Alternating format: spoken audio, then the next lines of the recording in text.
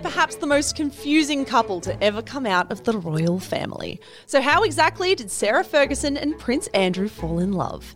And how did they fall apart? Welcome to the first episode of a very special series by Shameless Media. Andrew and Fergie, a very royal scandal.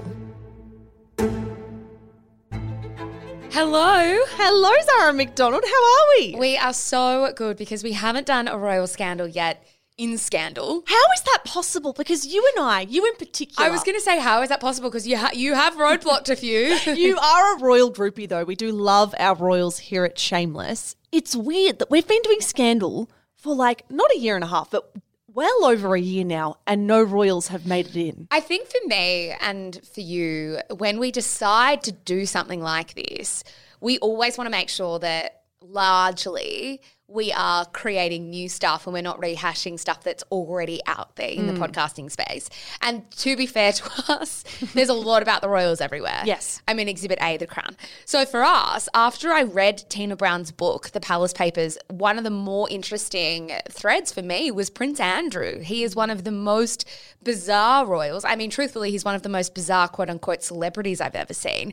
And I was like, I'm desperate to go even deeper. Yeah, and this is the thing. I think a lot of people might have thought that we would have started a royal series with Diana. That seems to be the most obvious story to come out of the royal family in the last 100 years. But because so many people have done Diana well, you and I really found our attention going towards the toe-sucking scandal that threw Sarah Ferguson's life into a tailspin in the 1990s. This is a scandal that has always intrigued both of us, and we were so desperate to sink our teeth into it. There are so many layers to all of this, right? Because it's not just the toe sucking and it's not just all the shit we already know about Prince Andrew. There is cheating and affairs. There's a whole marriage breakdown. Some of the most god-awful PR decisions you will ever hear about. Secret deals with the tabloids. Some really sticky money headaches. We'll talk a lot about money through the next couple of episodes. I do genuinely think this has been one of the most surprising scandals we've done in terms of how much I feel like is here and how much I've enjoyed working on it. Oh, yes. It is juicy. I cannot wait to talk to the listeners about what we've uncovered with our researcher, Justine Landis-Hanley. So to do this all justice, guys, we need to head back to the year of 1960. That was the year when someone called Prince Andrew was born.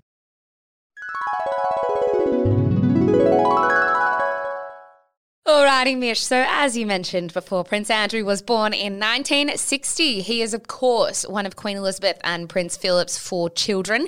He has 2 older siblings, little-known Prince Charles and little-known Princess Anne, and a younger brother, Prince Edward. Dare I say Prince Edward is a little known. No, 100%. Prince Edward is little known. The others, not so much. Now, there was quite a big age gap between Andrew and his older siblings. He was actually born 10 years after his older sister. Now, Tina Brown, who wrote the best-selling book, The Palace Papers, that I actually touched on before, which we did read in prep for this episode and as enjoyment too. As a hobby. Said that Andrew was kind of born in the Queen's second batch of kids. Yeah. From the reading I've done, it definitely seemed like she had Prince Charles, Prince Anne, got used to parenting, got used to being the monarch as a parent, and then sort of had a rest and went back to it. Yeah, and by lots of reports, her third child, Andrew, is her favourite. Many have said that these two, Prince Andrew and the Queen, were super close and that the Queen had a particular fondness for him. As Tina Brown wrote in the Palace Papers, by the time she had Andrew, she had really also settled into being the Queen. She had found herself kind of juggling the many duties that she has, the very busy life she has, a lot better than in the past. And she was kind of more free. She could do things with him that she couldn't do with her first 2 children, like picking him up from prep school. From his late teens, Andrew was considered the hot, charismatic bachelor of the royal family. And I know that sounds a bit funny to say now, but it's absolutely true. Tina Brown wrote that, and I quote, "By his teens, Andrew was one of the royal family's burgeoning assets. Debonair, light-hearted and manly with a toothy, Kennedy-esque smile." Yeah, for example, when Andrew was 16 years old, he actually went with his parents to the 1976 Montreal Olympics, and a paper there described him as, and I quote, 6 feet of sex appeal. When he returned to Canada the following year, apparently there were girls gathered at the airport to greet him, screaming, "We want Andy." By 1979, at the age of 19, Prince Andrew enrolled at the Royal Naval College undergoing pilot training. Now, I feel like I want to take stock here and kind of talk to you about Andrew's reputation in the years before he met and got together with Fergie, or, full name Sarah Ferguson. Yeah, well, according to People magazine, as a young man, Andrew was known, and I quote, for his naval career and romantic exploits. Let's talk about those romantic exploits, because pretty much from the age of 18, Andrew was known by the nickname Randy Andy, or as the Daily Mail once put it, Randy Andy and his web of arm candy. I mean, that is one way to rhyme. Tina Brown agreed that the press were fixated on Andrew's love life in the same way that they had been on his older brother Charles. But I think the difference is, much like you'll see and have seen with Prince Harry and Prince William, when you're not the heir to the throne, you have a certain level of flexibility with your life that, William and Charles never had. Tina Brown wrote that Andrew preferred minor models and starlets compared to the high society girls that his older brother dated, of course, because these women weren't going to become queen. As British journalist Alan Rusbridger wrote in 1986, that is the problem with being the younger brother of the heir to the British throne. The press can, on the whole, think of only one interesting thing about you, and that is who you go out with and are destined to marry. One of Andrew's most famous and scandalous relationships around this time was actually with a 24-year-old American photographer and actress called Kathleen Stark, or Koo Stark, as the media referred to her. They met in 1981 on a blind date a few months before Andrew's 21st birthday party. They were reportedly introduced by mutual friends, and the Prince was said to be absolutely besotted with her. But importantly, Andrew actually kept his relationship with Koo under wraps. And for a long time, it was actually kept a secret from the tabloids, to their credit. We are going to talk more about Koo and Andrew in a second. But for now, we need to sort of follow the timeline, because it was around this time that he was undergoing a heap of military training, Mish. Yeah, and he was doing really, really well at it. At the age of 21, Prince Andrew was actually given the Best Pilot Award at college, which was presented by his father at graduation. As I say that, it does dawn on me. It does dawn on me. Does that truly mean he was the best pilot, or does it mean he was the most shiny pilot? Yeah, you pose a wonderful question, particularly when it's presented by his father. In 1982, Prince Andrew rose to even greater prominence after heading off on an actual battleship for an actual war. Yeah, a brief history lesson for a few seconds, if the listeners will allow us. That year, Argentina invaded the Falkland Island, a tiny bit of the British Empire. The Prime Minister of the UK at the time, Margaret Thatcher, sent British troops in to defend the island. So there was a very real possibility that Prince Andrew could be harmed or even killed in action, something that made the British government nervous and obviously the royal family. That said, the Queen fully supported his decision. Yeah, according to the Palace Papers, Andrew's service during the war included flying his helicopter as a decoy target to divert missiles away from British ships, and after 2 missiles hit the SS Atlantic conveyor, he piloted the helicopter that rescued the surviving British crewmen who'd been thrown into the sea. Big job. Incredibly so. Yeah, so The Guardian wrote that Prince Andrew was sort of redeemed in the mainstream as a result of this stint as a helicopter pilot in the Falklands. They also noted that the media essentially sucked up to him during this time, pointing out how one biographer by the name of Andrew Morton wrote that Prince Andrew's arrival, and I quote, has given a new meaning to the initials HRH. With Andrew, they stand for his royal heartthrob. I mean, sure. As one tabloid noted, nobody called him Randy Andy, a prince whose only claim to fame was his preference for blue-eyed blondes. No, it's Andrew the Warrior Prince, a hero home from the wars. Andrew the Warrior Prince. Yes, very much the narrative that people were desperate for. We haven't just got this royal guy who was born into privilege. This is a guy that likes to fight for his country. And for his lady, because it's time to go back to Koo Stark, if you'll allow us. Yeah, let's do that. According to Tina Brown, Koo was waiting for Andrew in his rooms at Buckingham Palace when he returned from the war. She even joined him for a romantic week at Balmoral, and the Queen apparently really liked her. She found her to be bright and congenial. But unfortunately, Andrew and Koo's relationship was properly discovered by the press a year and a half after they started dating, and all hell absolutely broke loose. In October 1982, a then 22-year-old Prince Andrew and a 26-year-old Koo were holidaying in the private island of Mystique, but news of the trip, Mish, leaked to the press. Yeah, and when they returned, they were actually the centre of a media storm, with the tabloids up in arms over the idea that the prince might actually be in a serious relationship with an American actress. Feels a little familiar. Doesn't it ever? Koo later wrote about this. She said, "We landed in Mystique and immediately found ourselves subjected to a frenzy of media attention. We'd managed to be together for about a year and a half before we were discovered, and the point at which we were finally exposed and hounded by the press was rather emotional for both of us. We carried on despite the attention, and there was, from that point, a bounty on my head. The attention in those days was unprecedented, and the paparazzi were everywhere. I was once dragged from the back of a motorbike by the hair. I was hit in the solar plexus by a long lens. Photographers on motorbikes literally rode into restaurants to attempt to get pictures of us together." Wow. Things were made worse after the British tabloids got a hold of still photos from Koo's performance in the 1976 film The Awakening of Emily. So just a timeline check. These are stills from a movie she shot 6 years before. The film featured a lesbian shower scene, and as we can all guess, the royal family and the media didn't take too kindly to that. Yeah, I mean, the headlines read, "Secret love of the prince and a nude star." Another one read, "I saw Andrew leave her flat in the mornings. He always looked rather tired." Another one that read, "Queen bans Koo," and one more that said, "If not Koo, who?" Yeah, responding to the scandal, the palace said at the time, "We do not know if the Queen was aware of the girl's acting career before she was invited to Balmoral." The girl. The girl's acting career. Andrew and Koo split up in 1983 under this pressure, this intense pressure from the press. Koo later said this, "The amount of attention and pressure on me became unbearable. It was a nightmare."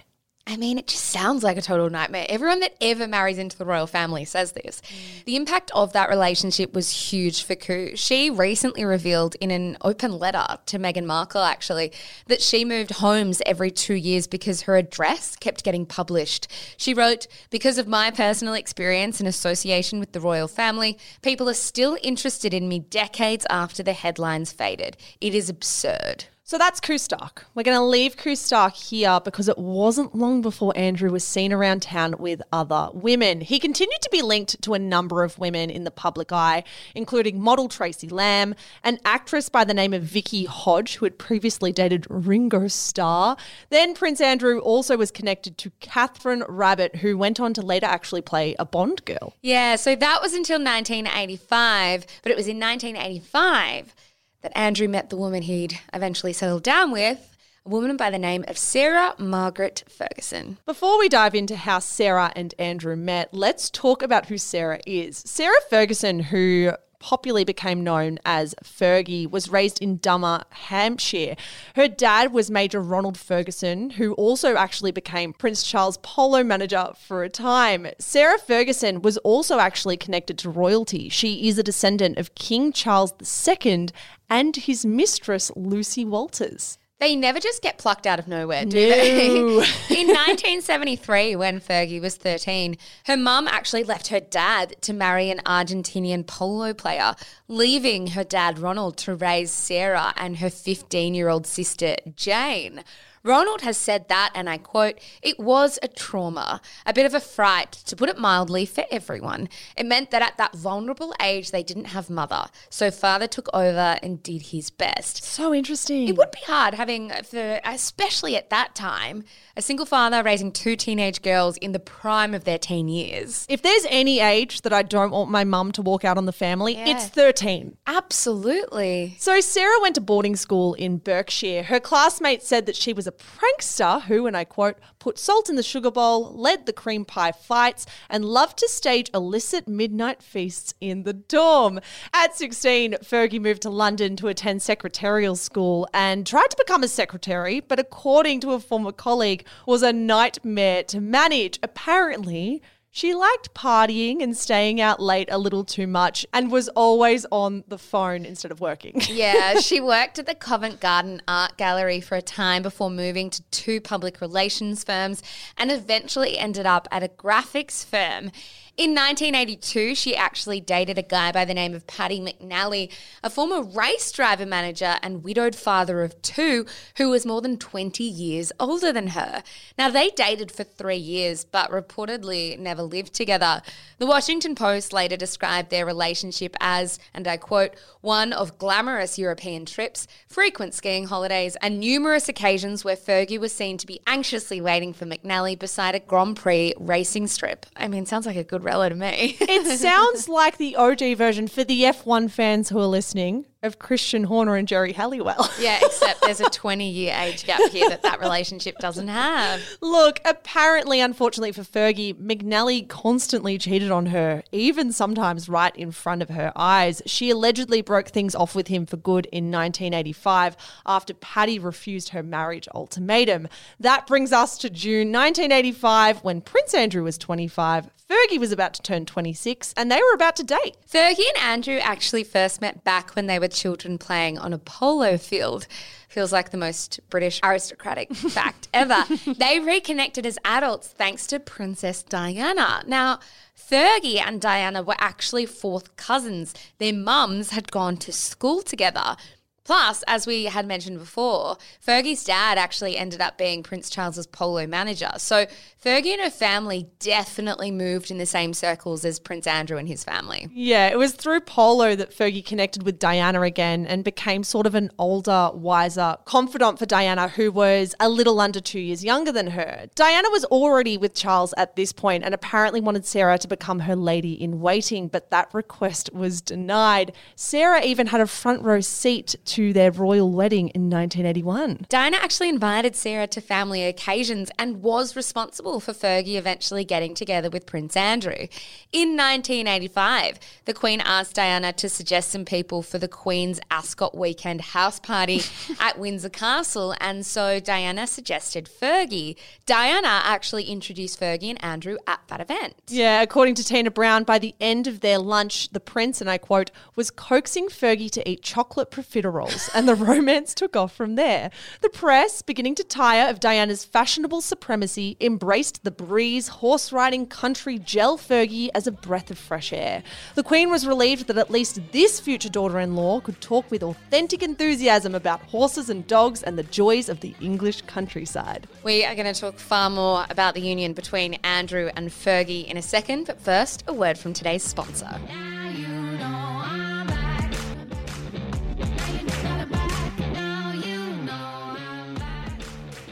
All right, Zara. So of their getting together, Andrew later said, it was at Ascot, as it were, that the whole thing took off. But it wasn't Ascot as such when we realised that there was anything in it.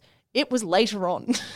Cryptic. It's not the most romantic quote either, is it? No. Like, I don't expect my partner to say it was love at first sight, but I would expect him to say, I did realise there was probably something in it the moment we met. Am I crazy? Also, reading that, maybe I'm putting words in Prince Andrew's mouth. It was like, it was at Ascot that the whole thing took off, reads as that's when we started sleeping together. Yes. We had sex, but then we realised that there was anything in it later on. That's exactly how I read it as well.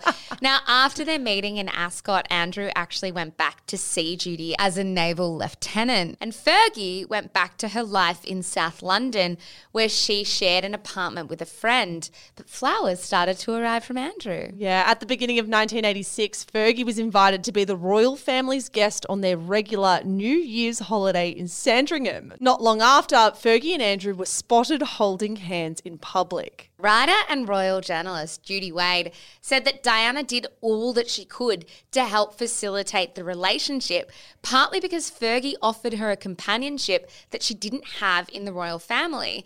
She said she allowed them to meet secretly at Kensington Palace, and she arranged little weekends and dinners for them. And she gave them every possible encouragement because she was very lonely and she didn't feel there was anyone in the palace that she had much in common with. So Sarah Ferguson was exactly what she needed. I do love this thread in the Prince Andrew and Sarah Ferguson story that Diana and Fergie had such a beautiful bond in the early days and were such good friends. Like, to think of, we know so much that Diana was very, very lonely when she was serving as a royal.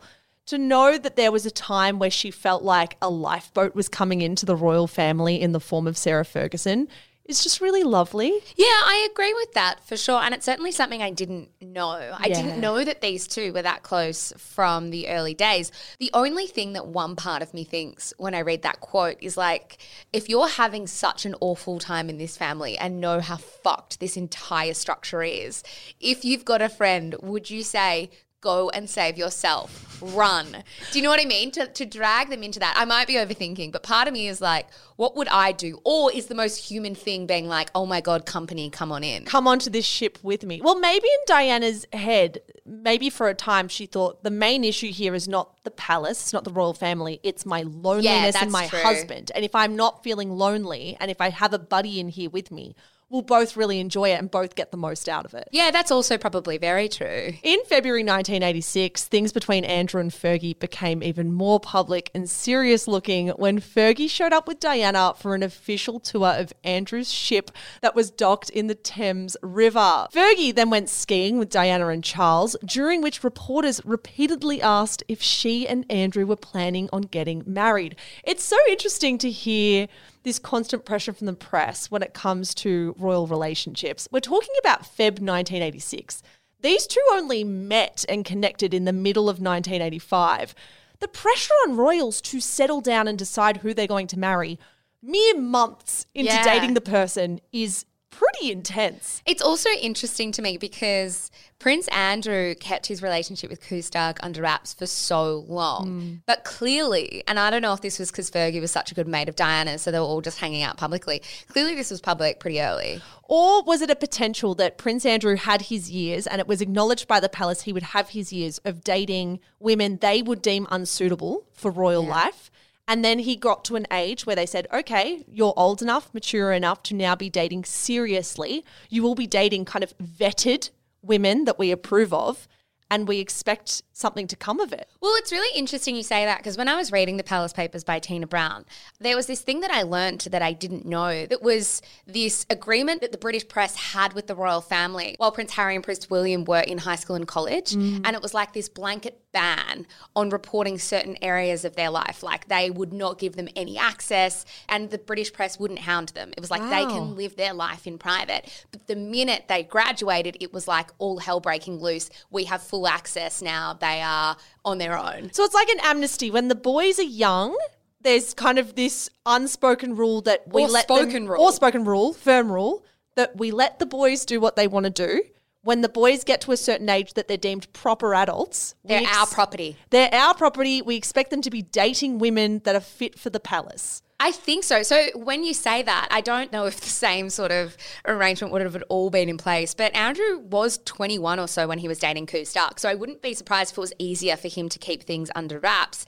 Regardless, when Fergie was asked on those slopes at the Snow whether she was going to marry Prince Andrew, she very famously replied, and I cannot believe I'm going to have to read this out, "Core blimey, darling, you must be joking," but she was sort of imitating a British soap opera character. I love that we have no reference points. I can't even give you the quote in the tone with which it was meant to be given because I don't know what the hell was going on. But she was kind of misleading the press when she gave that quote too, because Andrew proposed to Fergie on the 19th of February 1986, the day he turned 26 years old. Is this the Queenie going, 25, you can fuck around, date around, 26, you're getting married? Yeah, I reckon. It's the same month though. Like that's literally the same month that she gave that quote. Fergie later said that when he proposed, she told him to sleep on it.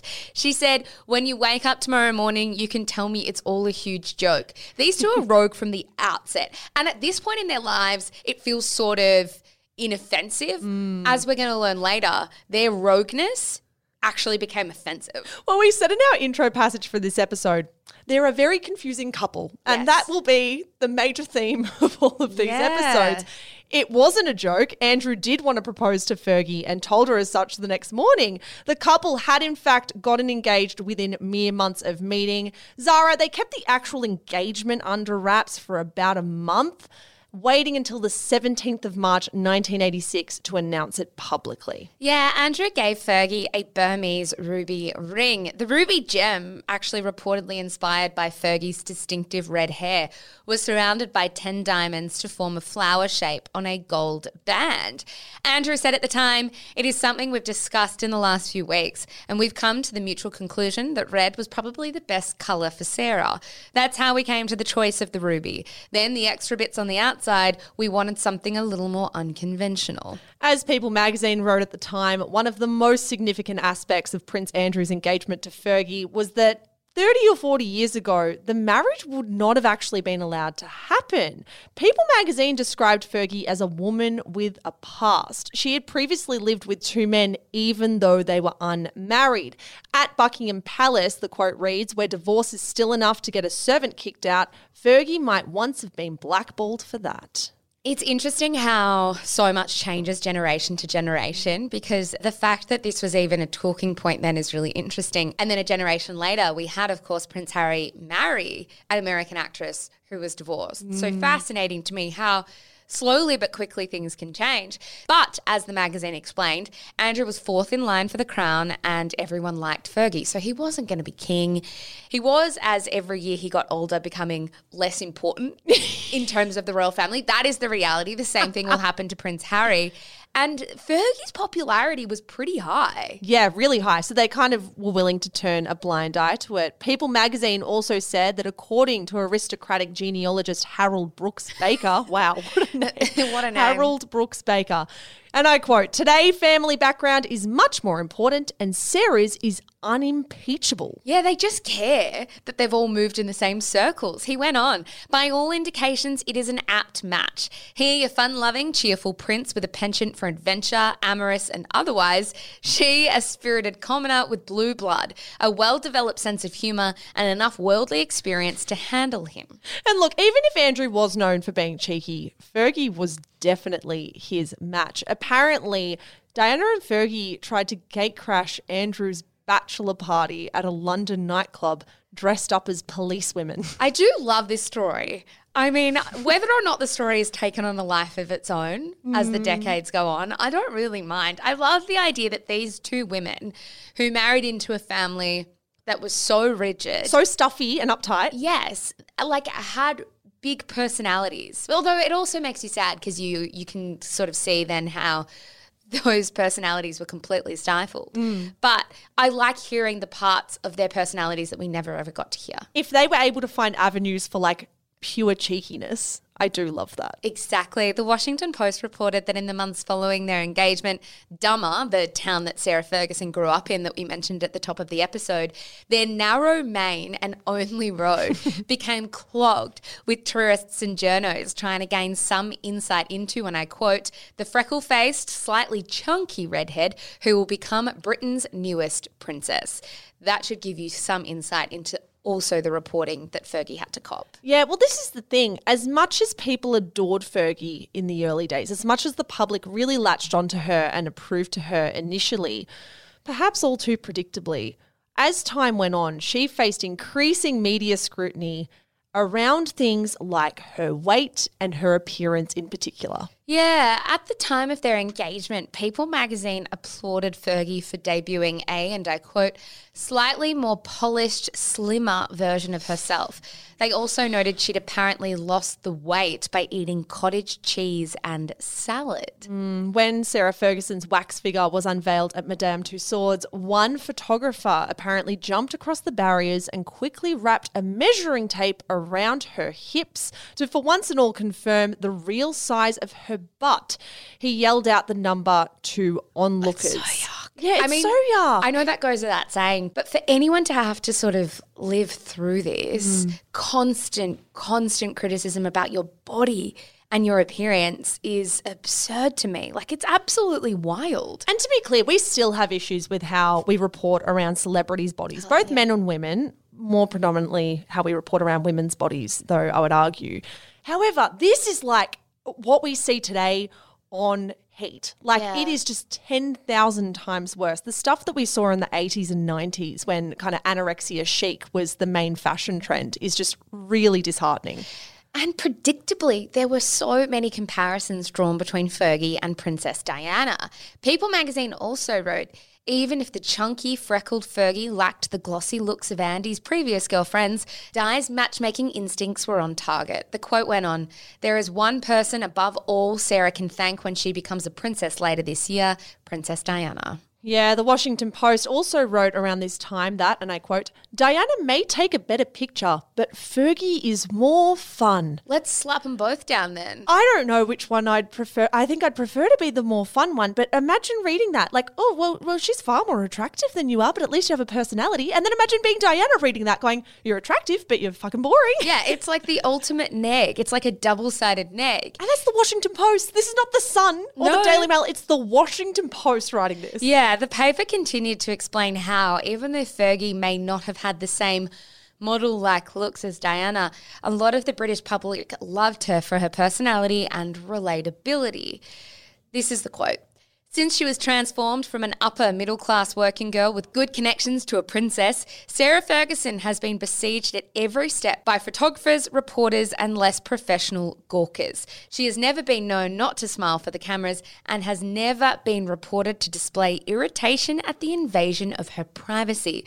Sometimes she stops to chat or exchange a joke with working hacks and passers-by." The paper wrote later that, described as bonny rather than beautiful, Fergie has the homespun good looks that every mother loves and the weight problems with which many women sympathise. The language analysis that could be done on this is so interesting. There's also the added layer of people saying, well, Fergie's not as attractive or as slim as Diana, but at least she's grateful to be a royal. Like, it's kind of this idea of Diana doesn't always love the press, or Diana's sometimes snarky towards the press.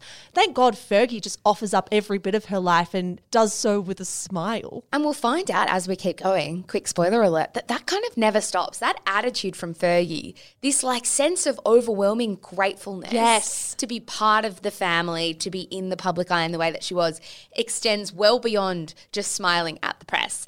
Now, Fergie and Andrew were married on the 23rd of July, 1986 at Westminster Abbey and were titled the Duke and Duchess of York. They were both 26. Yeah, they had 2,000 wedding guests, if you don't mind, including 17 members of foreign royalty, US First Lady Nancy Reagan, and then Prime Minister Margaret Thatcher. The guests were surrounded by 30,000 flowers. As someone who is currently planning a wedding and knows the price of flowers, I shudder to think of that bill. Prince Edward actually served as Prince Andrew's best man, and his brother Prince Charles did a reading. Fergie wore an embroidered ivory scoop neck satin dress that had a 17-foot train and a 20-foot veil. I can see you Googling it right now. I am looking up the photos. You know what? It hasn't aged that badly. Compared to other dresses from the time, I'm going to swivel my little computer around I know and show what this you. looked like. I don't mind that. I also don't mind it. It's the satin for me. The satin, yeah, but we can't hold satin against everyone. I feel like that was the one fabric used at the time. I also don't think we can hold any wedding dress against people, given how fashion's changed over the years. Fair. But these sleeves, as someone who had a mother who went for puffy upon puffy wedding sleeves, I do like that she went for a puffy sleeve with a more slimline vibe. Exactly. One article said that while she deserved the term radiant, she looked, and I quote, nervous and apprehensive outside Westminster Abbey as attendants fiddled with her hair. She also accidentally said Prince Andrew's middle name Christian during their vows. How dare she? Yeah, I know. How dare she? No wonder she was nervous, because an estimated 500 million people were watching on Fuck me. Surely any bride is like shit scared before she walks down the aisle when it's just in front of maybe 120 guests. Walking down an aisle in front of 500 million people might make you a little edgy. You just simply couldn't think about it. Like, you actually couldn't think about it. Thousands of spectators also lined the streets of London. 100,000 people gathered together to watch their first kiss on the balcony of Buckingham Palace.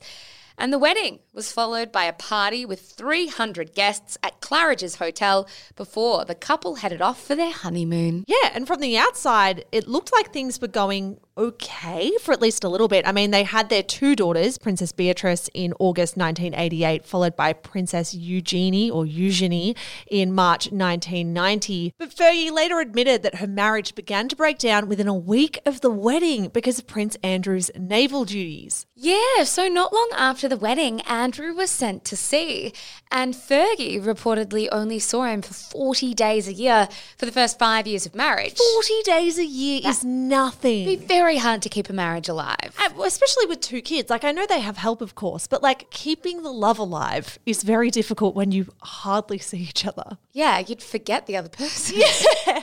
On top of that, Prince Andrew's dad, Prince Philip, reportedly refused to let Fergie join him in the naval base in Portsmouth on the grounds that she would be too much of a distraction to him. So Fergie would wait around at the home in Buckingham Palace, which she later described as having pleated lampshades, bland carpeting, brownish wallpaper, and sad electric fireplaces. As Tina Brown described in the Palace Papers, Fergie performed her royal round with notable gusto, but she was essentially living alone in a huge fusty hotel where any social spontaneity was curtailed by a need to give a whole day's notice to security and a menu summit with the master of the household. Fergie said that for a time she just stopped going out and would sit and eat her supper for one. Fergie said that the press also turned on her. 8 weeks after Beatrice was born in 1988, she wanted to go and see her husband Andrew, who was in Australia at the time. Now, for context, Fergie says that Beatrice had a nanny. She was healthy. She was already on bottles. So Fergie was confident that her daughter would be totally okay if she left. But the press was not happy about this. They were not about to let up about it either. The headlines asked, is Fergie a bad mum for travelling 19,000 kilometres away from her baby? Outside of the media scrutiny and that isolation and loneliness, there was reportedly infidelity too. In 1989, Fergie apparently embarked on an affair with a Texas millionaire by the name of Steve Wyatt. The pair was said to have met at Houston Grand Opera's British Opera Festival, it's a mouthful, when she was pregnant with Eugenie. David Lee, co-author of The Duchess of York Uncensored, claimed that Steve Wyatt was the main reason for the breakdown of her marriage. She met him at a time in her life when she was exceptionally low and felt Andrew wasn't supporting her. I mean, I don't really blame her. Her life sounds so bleak. And imagine as well, like, the blatant unfairness of the media slamming you for leaving your 8-week-old baby as if that makes you a bad parent when you're going to visit the dad. The baby's dad is only home 40 days of the year. Is he a bad dad for only being home for 40 days of every year? What about the baby growing up with its dad around? Yeah, it's bizarre. Now, Fergie's marriage and reputation really imploded in 1992. The press actually leaked her plans to separate from Prince Andrew before they had time to announce it. And 5 months after that, salacious photos of her appeared on the front pages of the Daily Mirror, showing her toes being sucked or kissed. A great debate. By a lover in the south of France. But all of that on the next episode of Scandal. I cannot wait. Zara, thank you to our researcher, Justine Landers-Hanley, for all of your work on this one as well. Come follow us, guys, on Instagram at Shameless Podcast. We'll be sharing the nostalgic throwback photos, including those of Fergie's wedding dress, which we know you'll all want to see. Yeah, I can't wait. Guys, we'll be back in your ears on Thursday for another wrap in the week that was in pop culture, before coming back next week for another episode, as you said, Mish, of this 2-part series. All right, guys, we'll see you then. Bye. Bye.